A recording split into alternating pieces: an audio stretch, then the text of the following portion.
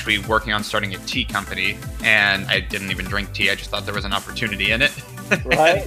Yeah, and I was working on it, but with these brands I was advising for, and there were some big ones like Red Bull, Verizon, HP, as well as a lot of startups. And I just saw that when it came time for them to execute on marketing, it is a huge pain point to try to find great marketers. Like whether it's hiring in-house or hiring an agency, most marketers that are good tend to get really expensive. The agencies want long contracts, high minimums, they go up market. And so the end result, and then the 99% that aren't that way, don't know what they're doing. You can go throw tons of money at them. They'll sell you on services and buzzwords, but they won't mean anything and you won't actually make any money. And so I hated it. I thought it was a terrible ecosystem.